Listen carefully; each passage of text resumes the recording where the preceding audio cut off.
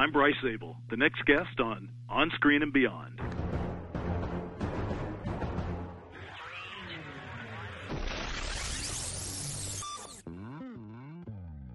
On Screen and Beyond, an inside look into the entertainment world featuring interviews with people from the movie, TV, and music industry, news on upcoming TV and DVD releases, and the rumor mill.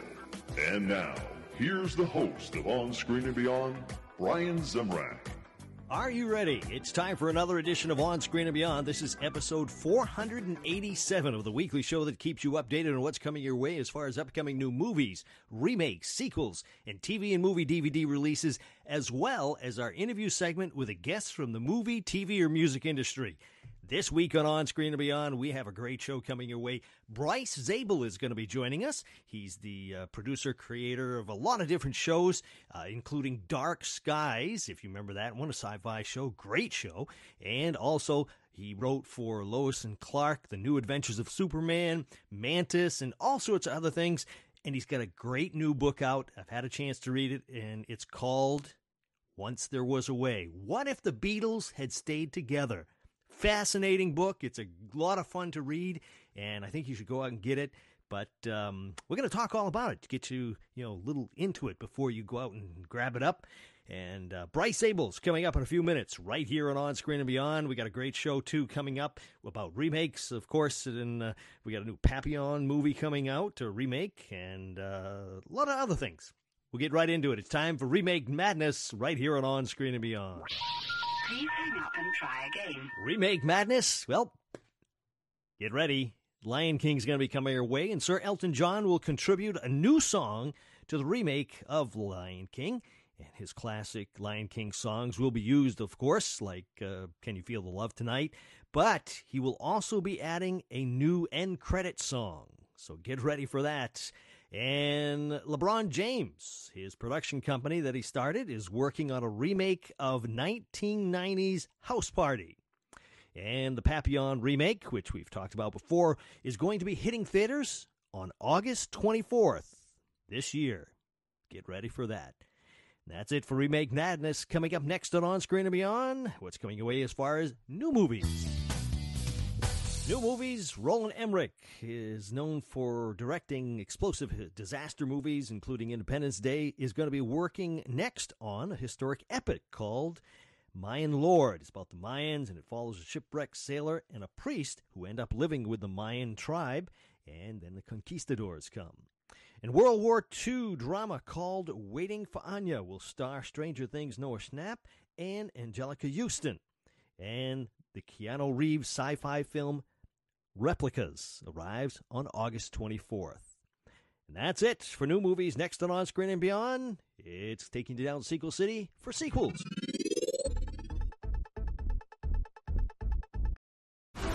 This episode is brought to you by FX's The Veil, starring Elizabeth Moss. FX's The Veil is an international spy thriller that follows two women as they play a deadly game of truth and lies on the road from Istanbul to Paris and London. One woman has a secret, and the other has a mission to reveal it before thousands of lives are lost. FX's The Veil, now streaming, only on Hulu. Sequel City, well, as far as sequels, it's no surprise here, but Den of Thieves 2 is in the works. Gerard Butler will return as Nick O'Brien, and a sequel to a short film is in the works. Michael Fassbender will star in the comedy sequel Kung Fury. And Anna Kendrick and Justin Timberlake will return in Trolls 2 on April 17th, 2020. That's it for Sequel City. Coming up next on Screen and Beyond, what's coming your way as far as TV on DVD. TV on DVD. Well, as far as June 5th, that's the release date of The Last Ship, the complete 4th season. And Shameless, the complete 8th season, will be hitting stores on April 24th. And on April 17th, Claws, the complete 1st season, will be hitting stores. That's it for TV on DVD. Next on Screen and Beyond, what's coming your way as far as movies on DVD.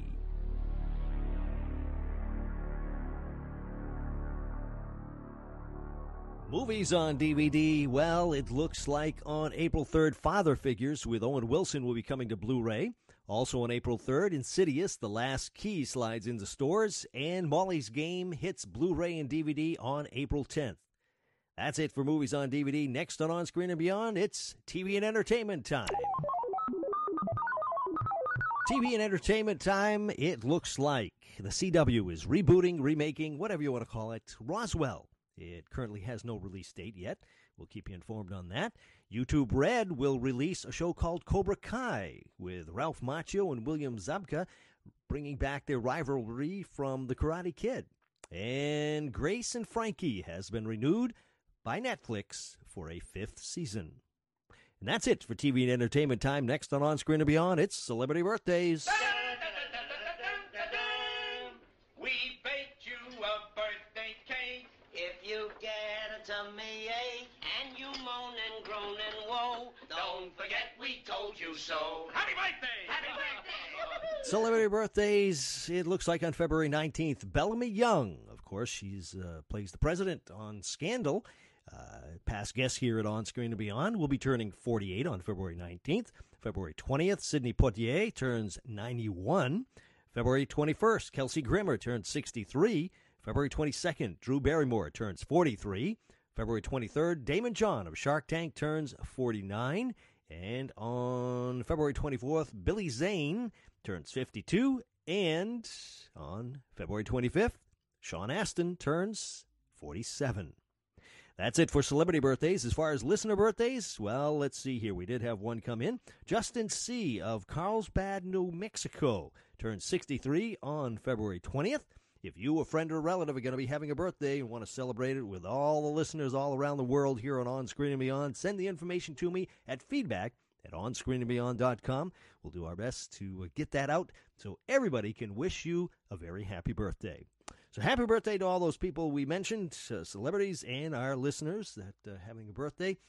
And coming up next on Screen and Beyond, Bryce Zabel is going to be joining us. Bryce has given us so many great TV shows, and the Dark Skies, like I mentioned earlier.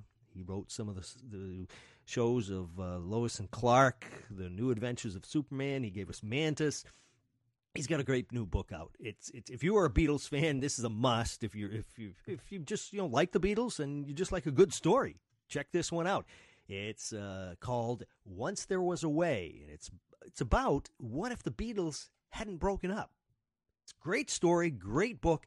Check it out, and we're going to give you all the information about it coming up in just a second right here, because Bryce Zabel is here to talk about it. Once There Was a Way, Bryce Zabel, next on Screen and Beyond.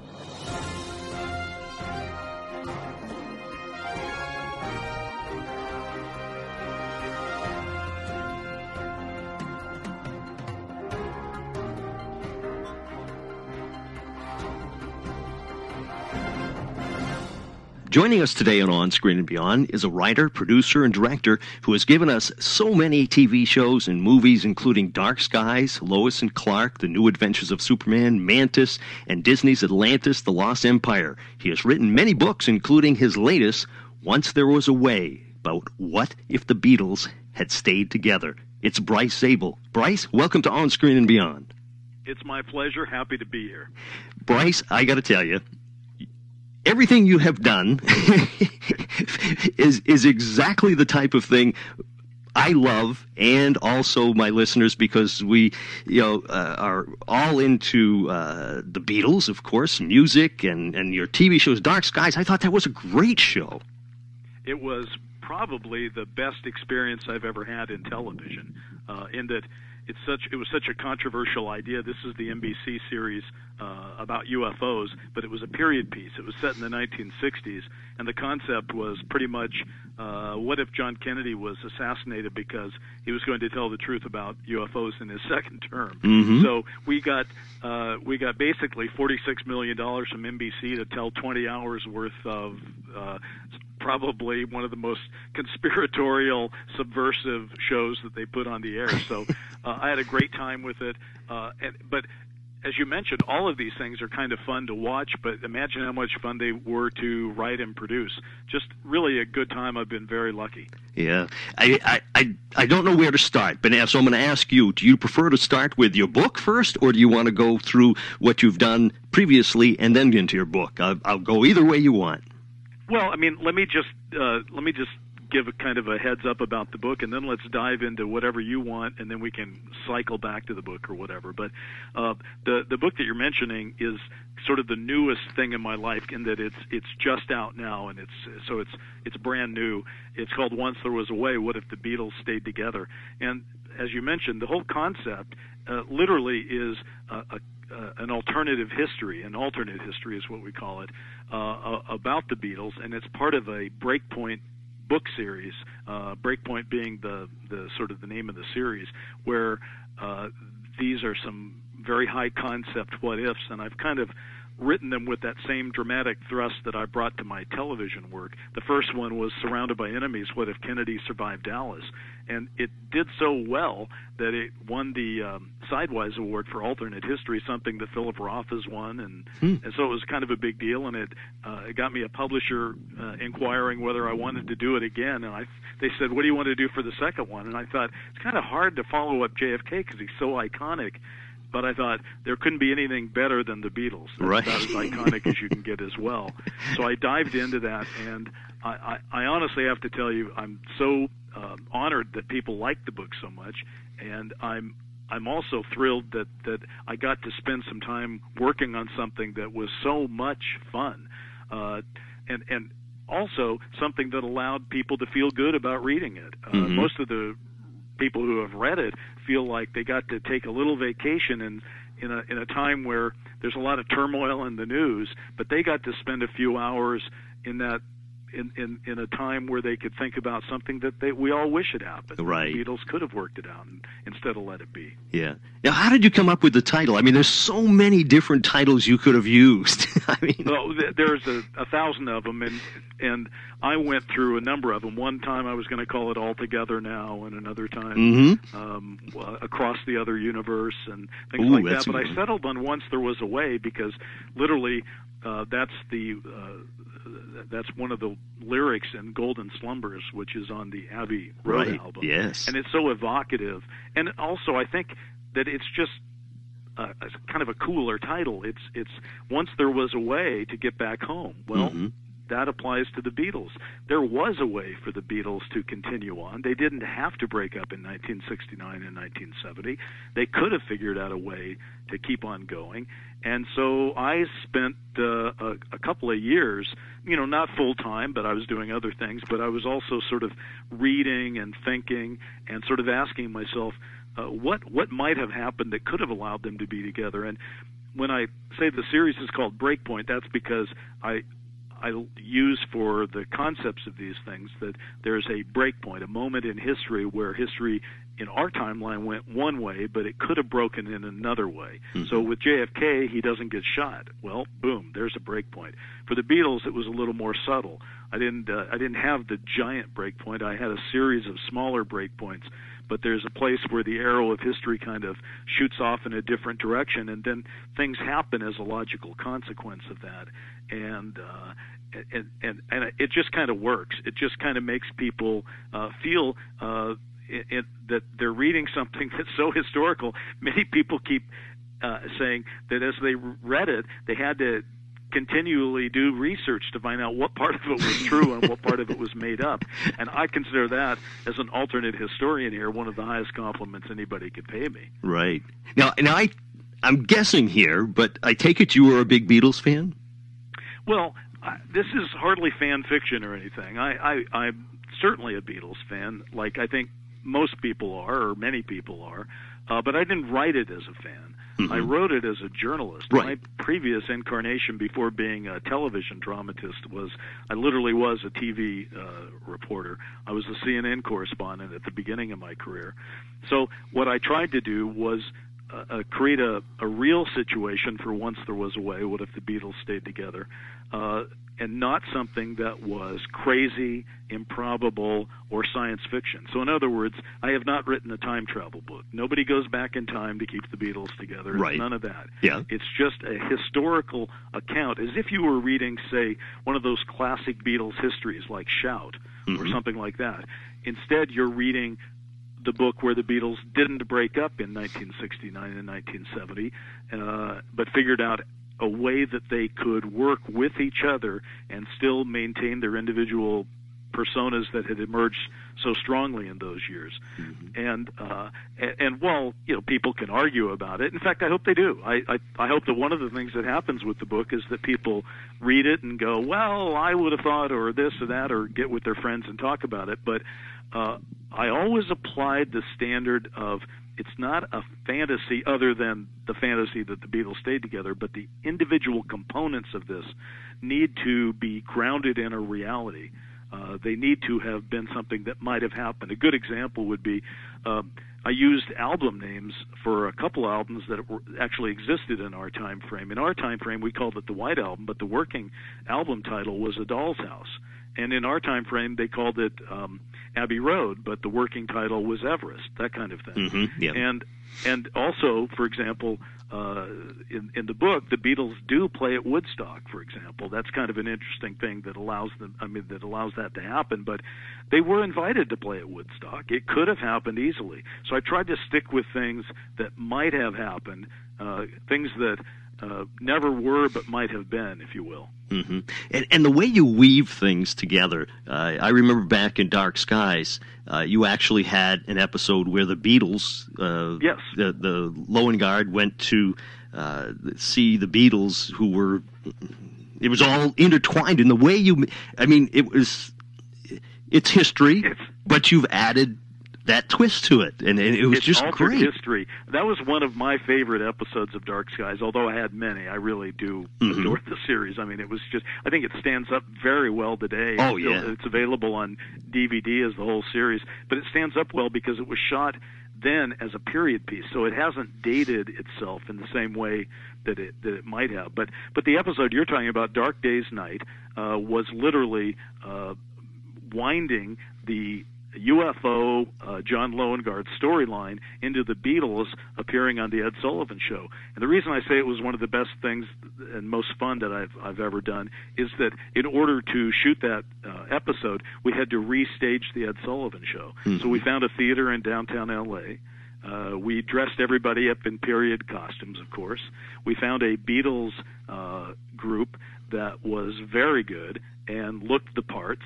In fact, the John Lennon character in particular looked very much like him and had him down perfectly. And so we wrote that episode, and that was terrific. But when you talk about the weaving of history into these other things, I kind of have developed something that I've done since Dark Skies. I did it for the JFK book, Surrounded by Enemies, and I've done it for the Beatles book, Once There Was a Way, which is this. I literally create a timeline that's divided into three different columns. One of the columns is, well, what happened in history? So I just pull out of a history book different things that happened and put them in the chronology. And then I also put in the second column the things that happened to the particular story I'm telling. So for Dark Skies, it was like what was going on in UFO events during those times. And with the Kennedy thing, what was going on in Kennedy's life, and with the Beatles, what were they doing?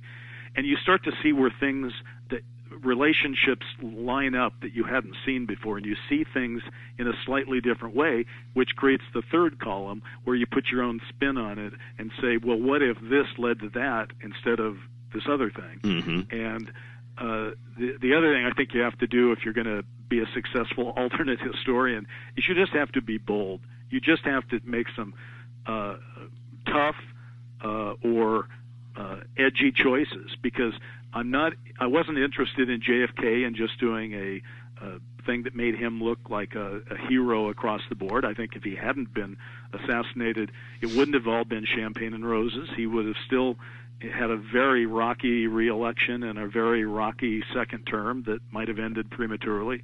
With the Beatles, same thing. Just because the Beatles might figure out how to stay together doesn't mean that all their various issues that they had with each other would have gone away. Far from it. All those issues would simply have been dealt with in a different way.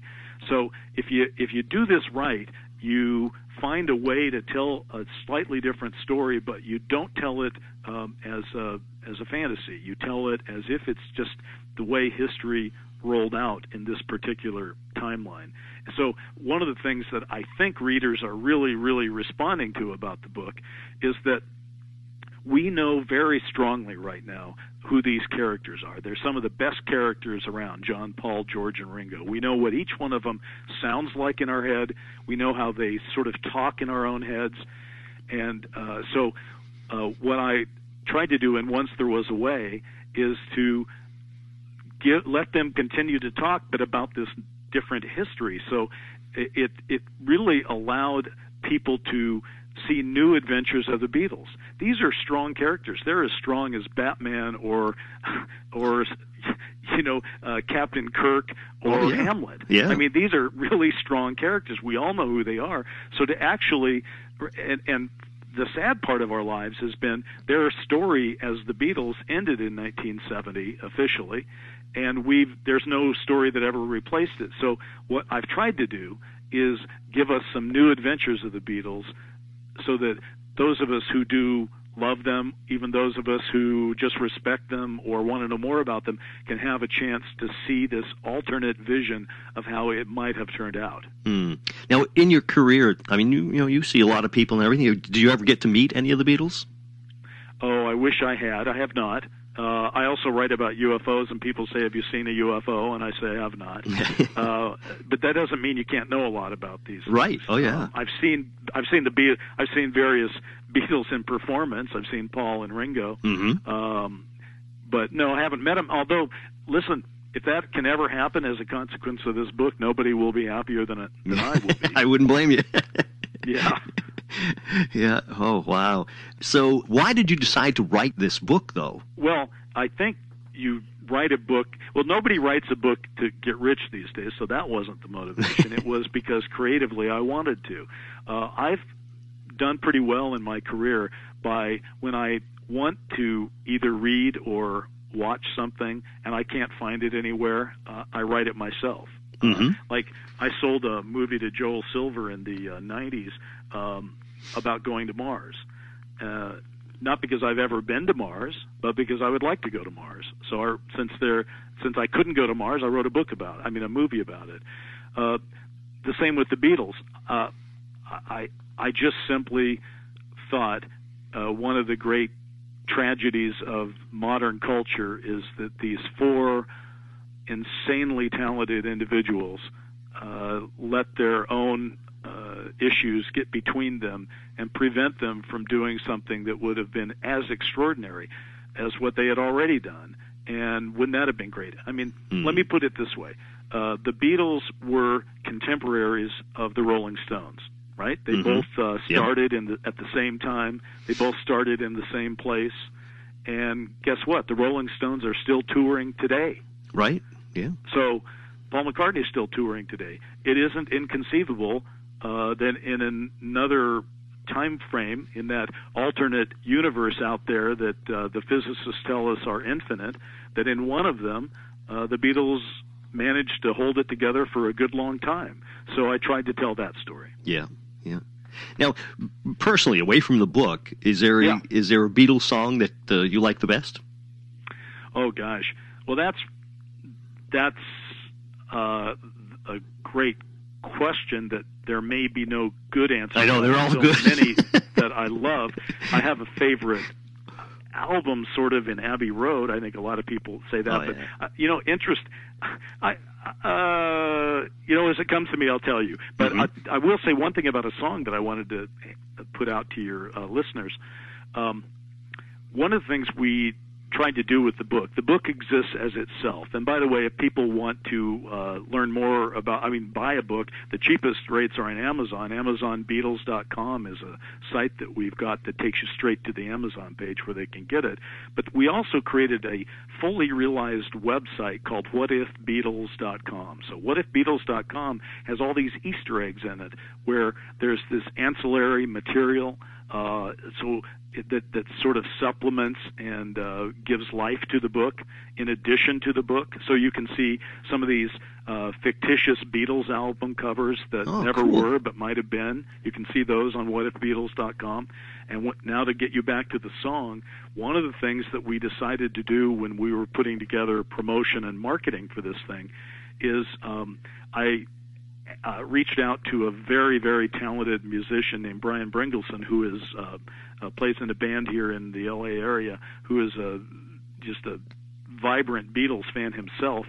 And Brian wrote a song for us that is a Beatles song that exists in the book only. It's called Show Up, and this song in the book is a song that the Beatles record in 1971 at George Harrison's house at Friar Park in his garage recording studio.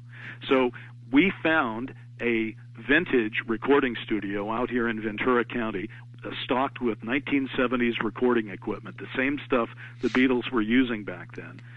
And Brian managed to find the exact instruments that the Beatles were playing with, including a drum kit that's exactly what Ringo had. Wow. And we got the actors and singers together for this really marvelous song, and we recorded a music video of Show Up. And if people want to see that video and hear that song, they can go to a site that we set up called morebeatles.com. And at morebeatles.com, you get to hear basically the Beatles playing a song that never existed but would have existed or could have existed had they stayed together. And that kind of leads me to one thing about the music that I think is interesting. Lots of people over the years have said, well, I just made a mixtape of all the Beatles solo work. And, people have played that game for a long time. Mm-hmm. I've played it myself. I mean, it's kind of fun. But I sort of felt that the book had to be to a higher standard, because if the Beatles had stayed together, they wouldn't have just kicked in the solo work from our timeline. They would have been impacted and affected by events that were happening to them because the Beatles had stayed together. Mm-hmm. In other words, the Beatles didn't play at Woodstock in our timeline. Well, they did in my timeline, and so certain new songs would have emerged. So over the course of the book, there's probably 5, 6, 7, 8, I don't know exactly how many songs are referenced as being Beatles songs that were recorded on these different albums, and you've never heard them before. So I thought it would be fun to give life and voice to at least one of them, which is the Show Up song at morebeatles.com. So, so cycling back to your question, though, I bought myself a little time. What's my favorite Beatles song? And to show you how tough that is, what's yours? It's. I was just going to say the same thing. I mean, you got Let It Be. You've got Hey Jude. Just so many songs. I couldn't answer that. It's absolutely incredibly difficult. It is. I have a number of them, but to elevate one, but that's part of the problem. If you start to say, well, let me rank. I've seen this done. Rolling Stone and various people on the internet Mm-hmm. are like, the Beatles' best songs rank. That's kind of hard. I mean, I think the easiest thing to do with Beatles music is to say there's maybe tier 1, tier 2, and tier 3. Mm-hmm. I mean, that's possible. Yeah. To sort of put them in a group. I have great fondness for While My Guitar Gently Weeps and Here Comes the Sun from George Harrison. I think these were brilliant songs. McCartney, I mean, my God, Hey Jude, Let It Be. I mean, these are just so iconic and wonderful. And Lennon, oh my God, he just excelled all the way through, and he was so vibrant in changing so many different things. I just have to throw up my arms and say, I like them all. Yeah. Oh yeah. There's no doubt. And the thing is, of course, they all went on to do great songs individually. But if they, like you say, if they had been together, what would have happened to those songs? Would they have changed a lot? They would have. Well, they wouldn't have changed a lot. But let's just imagine for a second. And there's a good example. Imagine. Let's Imagine by John Lennon. All Things Must Pass by George Harrison. Mm-hmm. Band on the Run by Paul McCartney, and Photograph by Ringo Starr. Okay. Yeah. Now let's take those songs that are so vibrant as solo works in our own heads. They probably would have sounded essentially the same, but you'd have had the Beatles sitting in a room together, figuring out how to bring them to life. Right. And even though they're all fantastic in their own right, and I can take nothing away from them, I think they would have been different a little bit, and they probably would have been better. Yeah. No, I agree with you. These guys were magic together, something that all the studio musicians or friends in the world couldn't duplicate. When John, Paul, George, and Ringo got in a room together, they did something, even when they weren't getting along, they did something that was the sum exceeded the parts. Yeah, no doubt. It's just, and like you say, what if? I mean, it's just so many things, what if they had stayed together, and what if they had done these songs, and the book sounds great. I mean, I can't wait to read it, and everybody should definitely, get a hold of this one and check it out. Well, I will say I am gratified at the responses it's been getting. I mean, if you go to the Amazon page, you just read a few of those reviews, and it seems to have struck a chord for people in that it is wish fulfillment of its own kind. Yep. But what they like about it is that instead of wish fulfillment that could never ever have happened, or is a time travel story, or some magic or fantasy or whatever, what they like about this wish fulfillment is that it feels authentically real. Mm-hmm. And that's what I love. And let me give an example. And we can. And after I do this, we should talk about the other shows and all that. But here's an example for your listeners. Something that almost happened is that in the late '60s, United Artists, which was the film company the Beatles had done Hard Day's Night and Help for, the Beatles still owed them a movie, and Yellow Submarine didn't count, and they were casting about for another movie, and at that very time, United Artists was negotiating for the rights to The Lord of the Rings from J.R.R. Tolkien. Mm-hmm. And there was a belief that maybe the Beatles should star in it, and maybe they should get Stanley Kubrick to direct it. He was coming off 2001. This is all confirmed, by the way, a conversation that Paul McCartney had with Peter Jackson in 2002. It was Lennon's idea to do it, and what was kicked around was that Paul would have been Frodo, Ringo would have been Samwise Gamgee, of course Harrison, the mystic of the Beatles, would have had to become who? Gandalf, and Lennon wanted to be Gollum. And guess what? In the book, Once There Was a Way, What If the Beatles Stayed Together, they do make Lord of the Rings with Stanley Kubrick, and it's a really cool movie. Wow. Jeez. Yeah. So you really weave a lot of things into it that could have happened. Well, I mean, you do a lot of reading first. You have a few working theories about how a book like this might work, but then you do a lot of reading, and these things start to swirl around, and also what's going on at the times. So here's another quick example. John Lennon, we know for sure, was targeted by the Nixon administration, which sicked the FBI and the INS on him.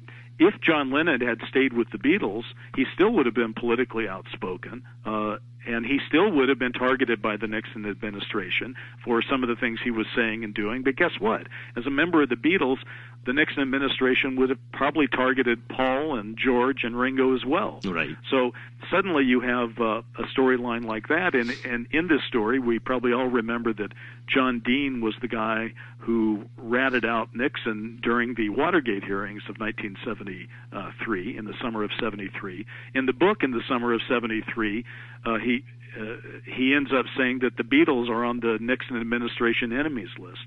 So there's kind of that kind of fun sense of things. And also during this book, the Beatles meet George Harrison meets Steve Jobs, for example.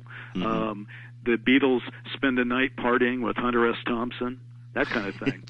Muhammad Ali's in it. So a lot of the icons of the 60s and 70s get rolled into this book in that kind of fun way that you're referring to, where you wind the real history of the time in with this new adventure and this new mythology that I'm creating. And so far, people seem to think that's a lot of fun. Yeah. Oh, yeah. Yeah. I love it. Love the way you do that. Yeah. It's really, really good. And so. Yeah, everybody should go out and get that book, definitely, once there was a way. And like you said, you can go to whatifthebeatles.com, correct? Yes. And you can go to Amazon and get it. And check. And by the way, just to run those real quickly then. So there's 3 things to remember, folks, if you want to know a little bit more. You can get the book directly at AmazonBeatles.com. You can see these Easter eggs and these other albums and that kind of thing at WhatIfBeatles.com. And you can listen to the song and see the music video at MoreBeatles.com. So What If Beatles, More Beatles, Amazon Beatles. A lot of great stuff to check out because... Well, by the way, you could probably appreciate this. I was astonished that I was able to get the Amazon Beatles URL. I thought that's got to be impossible, but there it was. It was there? Yeah. Wow. Yeah. Huh. So now you've also weaved, like you're talking about Dark Skies, you weave things in there, and but you also did Lois and Clark, The Adventures of Superman, as a producer and also as a writer, correct? Yes, that's right. I was lucky enough to have worked with Deborah Joy Levine, who was the creator of Lois and Clark. She and I had worked on oddly enough, it was a legal series called Equal Justice on ABC the year before, and we'd gotten to be very good friends. So when she got the Lois and Clark assignment, she rang me up, and I ended up spending roughly 6 months in a trailer on the Warner Brothers lot with Deborah Joy and her brother Dan and myself, just sort of coming in every day and shooting the breeze about what Superman meant, reading thousands of comic books, talking to people, and thinking about how the show should come together. And I was lucky enough to be picked to write the first episode after the pilot. So the episode I wrote is the one called Strange Visitor from Another Planet. And that's the one where Clark realizes for the very first time that he's an alien, which the comics that I grew up reading never really got into. But, me and my fascination with aliens, so I just thought, well, that's kind of something that's very poignant. If you are Clark Kent and you grow up and you think that you're a human like everybody else, but you got these special powers, you're kind of confused, and then you realize you're an alien, you're the only survivor of your entire planet, and you're on this planet Earth surrounded by all these other humans. What do you make of that? Right. So that was really a lot of fun. I was also lucky enough, by the way, to do the episode called The Green, Green Glow of Home, and that was the one where we sort of reinvented kryptonite. So a couple of very iconic things. The other thing I got to do that I'm frankly most proud of is in Strange Visitor from Another Planet, it ends with the first interview that Lois Lane has with Superman. And remember the first Superman movie with Christopher Reeve? That was the big scene up on the rooftop where he actually does something that you couldn't get away with today, where he uses his X-ray vision to tell her she's wearing pink panties. I mean, I don't think you could. I think if I put that in a script today, that would not fly. Yeah, Superman or not. But it was kind of a joy to find a different way to do that first meeting, and Terry Hatcher, who played Lois Lane, was such a terrific actress. And did such a great job with it. It still moves me even today. I watched it the other day. I'm giving a speech next week at the International UFO Congress in Phoenix, and so I'm working on a presentation, and I pulled out that clip of Lois interviewing Clark, and I got all emotional. I really thought, oh my God, these guys are selling it so well. I mean, I think my words were well chosen, but, words are words. You got to have an actor who can pull it off, and Terry certainly was that, and Dean Cain, I think, for the show itself, was a terrific Superman and did a great job. Yeah. Well, one thing about, of course, I'm at the age that I grew up with the traditional Superman, of course, Christopher Reeves, not Christopher Reeves, but George Reeves back in the... George Reeves, yeah. And, that's too confusing. One of those guys should have changed his name. Yeah. But, I liked Lois and Clark because it was more of the traditional Superman. Yes. Now they're so dark, and I'm not saying they're bad. It's just that they're a lot darker than they used to be and everything. And but that show stayed true to the original costume and that type of thing. So I just like that show. I do have a lot of mixed feelings about the current incarnation of Superman. I think he is a little too dark.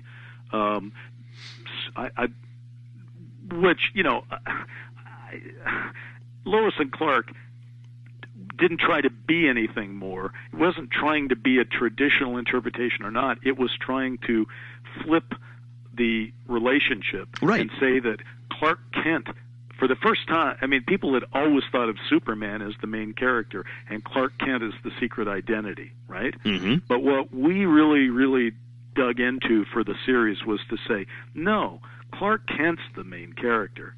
Clark Kent is who he thinks he is, and Superman is the costume he puts on and the identity that he plays around with. Mm-hmm. And Lois Lane, rather being a poor second fiddle to Clark and Superman, was a lead in her own right.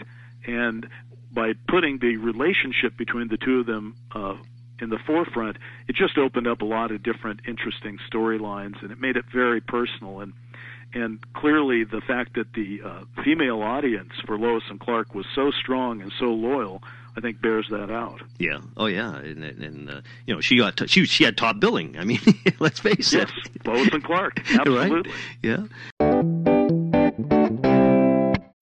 When you need mealtime inspiration, it's worth shopping Kroger, where you'll find over 30,000 mouth-watering choices that excite your inner foodie. And no matter what tasty choice you make, you'll enjoy our everyday low prices, plus extra ways to save, like digital coupons worth over $600 each week. You can also save up to $1 off per gallon at the pump with fuel points. More savings and more inspiring flavors make shopping Kroger worth it every time. Kroger, fresh for everyone. Fuel restrictions apply. Yeah. Now, with all the resurgence of TV shows that were, hits back in the past, like Roseanne and all these other ones that are coming back now, any chance you think like Dark Skies would come back or anything like that? I would love nothing more. And in fact, on my I have a YouTube site, and on that site I have a video that we created about a return of Dark Skies, what it might look like. But the problem there's a couple of problems. First, I don't own it. So if it was up to Bryce, he said, speaking in the third person, I would actually go out there immediately and reboot it. I'd love nothing more than to spend a few more years telling Dark Skies stories. It would be my pleasure, my joy, my passion. I would do it in a freaking instant, but I don't own it. So then it goes down to Sony. What would cause Sony to do it? Well, I've been after Sony to consider that for years. I did manage to get the DVD set created because I thought that might create some fan appreciation from a new set of fans that could cause them to see it in a different light. But at the end of the day, things that get rebooted happen to be the hits of the time. And Dark Skies, while it was what I would call a cult hit, and that many, many people are very passionate fans of it, and its numbers were not bad at all for a Saturday night show. It wasn't considered a top 10 show. It only went one season. And so based on the Hollywood standards of what merits a reboot, I guess they would rather reboot Hawaii Five-0 and Magnum P.I. and shows like that. So I guess the answer is I would do it in a second. I will never give up trying to do it, but I don't know how to convince Sony to pull the trigger on that. Yeah, because it's too bad. I mean, it was so well written, and one of the biggest things that I'm kind of stuck on is if a show doesn't have a story, it's got nothing, and there's a lot of stuff out there that have nothing, to be honest. Absolutely true. But they become hits, so hey, as long as the money's coming in, the studios don't care. It doesn't necessarily have to be well written or anything. So, but Dark Skies really was, and Lois and Clark, and it's just they. I don't know. Well, I will tell you one thing. I think this actually speaks to your comment there. When Brent Friedman, my co-creator on Dark Skies, and I were developing the series, we felt that it was such an outrageous idea that Kennedy was killed over UFOs, that propelled the series forward from the pilot on. We felt that was so outrageous that networks would be afraid that we couldn't keep that high wire act going. So Brenda and I spent like 3 months arcing out 5 years of Dark Skies. Wow. So and then we put it all in a briefing book, sort of a top secret classified briefing book that we left at the networks when we pitched it. Mm-hmm. And that laid out these 5 years. So anyone who thought these guys can't keep it up, that was answered. And it worked apparently because we went to 3 networks in one day when we were trying to sell it. And by the end of that day, we had 2 offers. And by the next morning, we were in business with NBC. Jeez.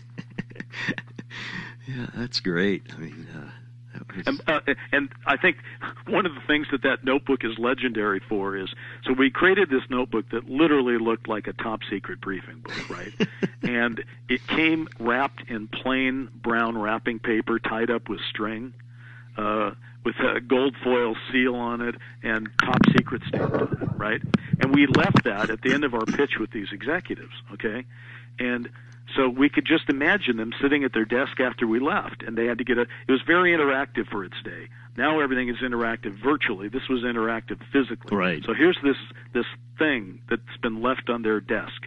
So first they have to get out a pair of scissors and cut the string. So they cut the string. Then they have to unwrap the package. When they unwrap the package, inside it is this very authentic-looking classified briefing document with a gold foil seal holding it together. And on the cover it says, by opening this, you accept the penalties of treason if you speak about it. Jeez. So these network executives had to sit there and go, wait a minute, do I really want to open this? What is this? And then obviously at least 2 of them opened it, and so they had to break the gold foil seal, and then it basically said that in order to get the truth out about what was really going on, it was going to be necessary to use the cover of fiction to tell that story, and that these people who were reading it had now been enlisted in that cause. So it was wild and wacky, and it worked. Yeah. So I'm very proud of that too. So that's very similar to what you did with the DVD release, right? Yes. Yeah. Yes. The DVD release, by the way, if anyone ever wants to know the show that we're talking about who's never heard of it, it is not The Dark Skies that was released as a feature a couple of years ago with Kerry Russell. That just really irked me because they basically did an alien abduction storyline using our title. Yeah. You know, our story was about alien abductions. I never felt more ripped off in my life than that. So please don't buy or rent that one. You're looking for the Dark Skies TV series set of DVDs. And I have to say that the Shout Factory, which released the DVD set, did one of the best jobs I've ever seen on any television series in terms of their release, in terms of the extras. They did 2 hours worth of documentary on it that was so insightful and so terrific. They have Easter eggs peppered throughout the whole thing. They found stuff that Brent and I didn't even know existed. I went through all my personal files and pulled everything that I could find out for them, and they put all that in. Like I said, it's just never been better. So that's still available today, and I think it'll be available for a while on Amazon. And I've been told by people who watch it that they get a couple episodes in, and then they didn't have any intent to start binging it, but pretty soon they're like, damn, where's this going? Right. It's so different. It's this period 60s noirish thing where everything from Vietnam to, as you mentioned, Beatlemania to the civil rights movement, everything's tied up in this UFO invasion, including the Kennedy assassination, and you just kind of get compelled to want to find out how it's going to end. And you picked a great cast. Well, we ended up we did have a great cast. Thank you. The 2 leads are terrific actors, and they play the sort of the naive young lovers at the beginning who fall into this web of deceit. And that's Megan Ward, who plays Kim Sayers, and that's Eric Close, who plays John Loengard. Mm-hmm. But one of they always say in Hollywood, you know, your thing's only as good as your villain. And I won't say he was a villain, but J.T. Walsh played the head of Majestic 12. And J.T. was just one of the most fearsome actors. He's passed on now, but he was a guy who, you saw him on camera and you just thought he could eat you for lunch. I mean, he just had that really tough persona. And so when Brent and I were writing the pilot, we kept writing this Bach character and as if he was J.T. Walsh, thinking, we'll never get him because he's a feature actor, right? Mm-hmm. Well, when we wrote it and they said, well, who do you see playing this? We said, well, you know, we wrote it thinking of J.T. Walsh, but you can't get him. And they said, well, let's find out. And they went to J.T. and he signed on for it. And I got to tell you, in person, he was just as frightening as he was on camera. Really? And I had some insane conversations and disputes with this man, and he put it all on screen. So I think he drove the series with his I think he had a lot of issues, and he touched on all of those. He pulled on all of those in his performance. It's the last performance J.T. Walsh ever gave. He died immediately after the series was canceled. Oh, wow. So that was the last thing he ever did. Yeah. Oh, yeah, he was great. He did a great job great. at that. Oh, jeez. Huh. But scary. Scary man. So, now, another thing that you did was, which surprised me because it's still in the same vein, excuse me, of mysteries and things like that, but you wrote Disney's Atlantis, The Lost Empire. I wrote the first draft of it. And my wife and I wrote it, actually. My wife Jackie and I wrote it. And by the way, she's a good writer in her own merit. We won the Writers Guild Award for a miniseries we wrote a few years ago called Pandemic. But Jackie and I had been brought in by Disney at the time to talk to them about, I believe it was doing Cleopatra. They wanted to do a Cleopatra animated film. Mm-hmm. They didn't have a script, and I just remember saying, I just thought that this one, it just seemed like it could be a lot of trouble. And I said, I'll tell you what I'd rather do. I'd rather do something like, I hear you're thinking of doing Atlantis. I'd rather do that, which is a big thing. They wanted to hire us for Cleopatra. So they could have easily said, well, forget it. If you don't want to do Cleopatra, we don't want you to do Atlantis. But they said, okay. So we wrote, and so we basically wrote up what became the Atlantis film, created the characters and the world, and the first pass at it. And then let's see, Josh Whedon came after us. Oh, wow. And possibly even the director did a pass himself. So when I actually look at Atlantis on screen, even though we have credit on it, it's not 100% anything that we wrote. It's an evolution of what we wrote. Yeah. Kind of a Hollywood thing. That happens all the time. And how is that when you write something, it's your baby, and then the end product doesn't end up what you sometimes not even close to what you wrote. Well, I think that you can probably appreciate that's why I write books like Once There Was a Way would have the Beatles stated. Right. Because at least when I wrote the Once There Was a Way book, I got a few notes from my editor, but nothing substantial. Yeah. Basically they didn't call in another writer to redo my book. Mm-hmm. They printed it, which is lovely. Yeah. But if you can't handle the thought that your work is not the final product, you cannot work in Hollywood. Right. Because in order for your work to be the final product, you have to turn out to be J.J. Abrams or David Kelly or or Aaron Sorkin. A very, very elite get to do things their way without question. Yeah. The rest of us take lots of notes and sometimes get replaced. Yeah. And it's not fun. It's not easy. which, by the way, takes me back to where I said Dark Skies was one of the best experiences in television. The reason it is that ultimately what Brent and I had created was so strange and so unique in its take that I think the network and the studio thought, we can't find anyone that will figure this out like these guys.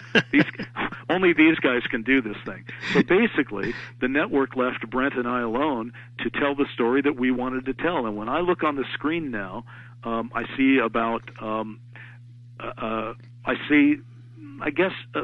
about 95% what we wanted. Mm-hmm. Well, that's good. That's good. Yeah, that's rare too. Yeah. Yeah. Very rare. But even when taking the Lois and Clark example, even though I have singular writing credit on Strange Visitor and Green Glow of Home and a later one called All Shook Up, it doesn't mean you're not getting notes. You're getting notes from the studio. You're getting notes from the network. You're also getting notes from your fellow producer writers. So you get a lot of input. And sometimes you feel like you're just processing notes. But that's the process. I mean, this is what we signed up for. So you just got to take it in stride. Sometimes it's more humiliating and onerous than you'd like it to be, and sometimes it's not. And you just hope for the best. Yeah. That would be interesting, though, to see what you wrote for Atlantis: The Lost Empire. Right. And I've looked at that recently, and the structure and bones of it are very similar. Mm-hmm. So I feel pretty good about that. Yeah. Specific dialogue, not so much. Right. Yeah. Yeah. I'm sure things are bounced around and changed, and sometimes you probably even say, "Oh, how could they do that?" I also wrote like Mortal Kombat Annihilation, not the world's greatest film, but as an example, part of the problem not a problem, but when you write something like that, there's so many other things, there's so many other cooks in it that Brent and I I wrote that with Brent too, and we would want to go in one way, and the game people would say, no, you cannot do that. And then we'd say, well, what if we do this? And then the studio people would, no, that will undermine our Mortal Kombat franchise. So at the end of the day, you do cobble those kind of movies together by committee. You sort of say, well, what would you support? And your job then as a writer is to seek consensus among other people so that you can put together something that people will like. I've been lucky enough, though, to create 5 television series that got on prime time in my career. Right, yeah. And the one thing that Hollywood does tend to respect is the original writer on a television series. Mm-hmm. That there are exceptions, but in my case, I was pretty much respected, at least most of the time. Respect is a relative thing, but I was respected most of the time on the series that I created. But again, remember, if you just want every word that you wrote to stay and never change, then it won't be produced. You can have it exactly as you want it on a piece of paper. Mm-hmm. But if you want someone to produce it, somebody's writing a check for millions and millions of dollars. So, who has the right to order changes? Right. You just gotta. It's just an equation that is always in flux and flow, and you just have to go with the flow. Yeah. You gotta have thick skin. You do. Yeah. And it's not easy all the time, but it's still something that you aim for, and you just try to keep a sense of humor about it. And I remember once on the first show I created called Kay O'Brien, we were called in by our main producer, Bill Asher, who was kind of a legend in the business, and for a Saturday meeting, because we'd gotten some really difficult notes from the network. And everybody was bitching and moaning about having to be there on Saturday and what fools the networks were and everything. And Bill got a yellow legal pad, and he started writing dollar signs on individual pages, and he posted these on the wall. He taped them to the wall in the four walls in the room, and he said, "Now sit down and rewrite this thing." And sometimes that's what it takes. It's your job. Yeah. I mean, you can. There is art and there is commerce, and television involves both of them. Right. Yeah. Well, Bryce, there's so many other things I want to talk to you about, but I know we're running out of time. Maybe we can get you to come back another time to... I was going to say that. It'd be my pleasure to come back some other time and talk about all this, and I really appreciate the chance to come on and talk about my latest love, the Beatles book, Once There Was a Way. That's very lovely. And it's always good to revisit some of these things that we've done before. And if you're a true fan of Dark Skies, we could probably do a full show on that sometime. Oh, that would be great. That's something that's very dear to my heart. So anyway, thank you very much. Yeah, and also, people, just so they have an idea of what you've done, Animal Armageddon. Don't even say that. I don't even think about that one. But I did create or develop a show called Mantis for Fox, which was the first African American superhero. Yep. So that's kind of an interesting, given that we have Black Panther and stuff coming out. Exactly. And there's African American superheroes on the CW and all that. But the first African American superhero on television was the Mantis. On Fox. So I'm very proud of that. I think a lot of people actually know me because I also ran the Television Academy for a period. I was the first writer elected to run the TV Academy since Rod Serling. And I got elected 2 weeks before 9/11 hit, and we had to cancel the Emmys. Wow. That's something we could talk about too someday. Yeah, that would be great. And then there's so many other things. Your books, your After Disclosure, and everything else. I mean, it just goes on and on. So I really love to have you back. That would be great. Thank you. Well, I look forward to it. We'll take that offline and work it out. All right. And before we go, I got one final question, quick. Taking us away from all the things that you do, what do you watch on TV? What's your favorite shows now and of the past, and what's your favorite movies now and of the past? Oh, that's a great. That's sort of like what's your favorite Beatles song as well. What am I watching now? I've started watching Counterpart, which is the alternate dimension story on Showtime. Yeah. Although I don't know that I'm loving it, so I can't say that's my favorite. Favorite films? I mean, it goes without saying you got to put The Godfather in there, but I also put Shawshank Redemption. I've seen that so many times I can't believe it. A film that I'm kind of passionate about right now, even though not everybody likes it, is Ghost Story, a ghost story with Casey Affleck. Love that. I love a lot of films. I'm an easy audience, but I realize how much work went into them, and I like them for their characters and all that. I liked 3 Billboards this year. That was a good one. We get all the screeners. Right. Television series, gosh, because I'm an alternate history guy, I certainly enjoyed Amazon's Man in High Castle. I think that's very good. Yeah. And over the years, I've liked most of the things that other people have liked. And these days, we watch Outlander. I watch Shameless. I even watch This Is Us. Yeah. My wife and I watch that together. Here's the thing. Because I was the Television Academy chairman, I developed a kind of a go-to position. It's my job to stay current on what all television is. So I watch a lot of TV. I watch almost a little bit of everything because every year the doorbell rings and somebody shows up with more Emmy screeners for you. And I'll leave you with this thought. This year alone, Netflix, just Netflix, not all the other places, just Netflix, gave each man and woman in the Television Academy, which is roughly 20,000 people, 21 pounds worth of DVDs. Oh, gee. So, wow. Yeah, how about that? Well, Bryce, I thank you so much for joining us. Everybody should go get Once There Was a Way, and it's going to be a great book. I can't wait to read it, and I thank you so much for joining us. Take care. Thanks for everybody for listening. Bye-bye.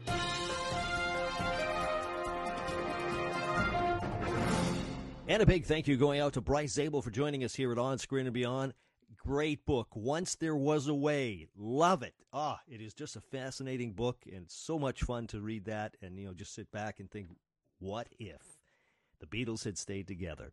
A lot of fun. Check it out. And Bryce is, like I said, he's so much more than just the book. He gave us Dark Skies, Lois and Clark, and Mantis, and all kinds of things. He's written a lot of other books. He's got a lot of great stuff out. Hopefully we'll get him back here, and we'll continue with our talk with him and find out all the things he's done. Very talented guy. Bryce Zabel, thank you very much. And if you have a suggestion for a guest, send it to me at feedback@onscreenandbeyond.com. And we'll see what we can do about getting that guest on the show right here at On Screen and Beyond. And let's see what else we got coming up. In March, we have Marion Ross, Mrs. C from Happy Days, is going to be joining us. So get ready for that. She's going to be a great guest, too. And we've got a lot of other things coming your way. And but that's it for now. That's a wrap for this week. So until next week, when we once again take you on screen and beyond, I'm Brian Zemrak. Take care.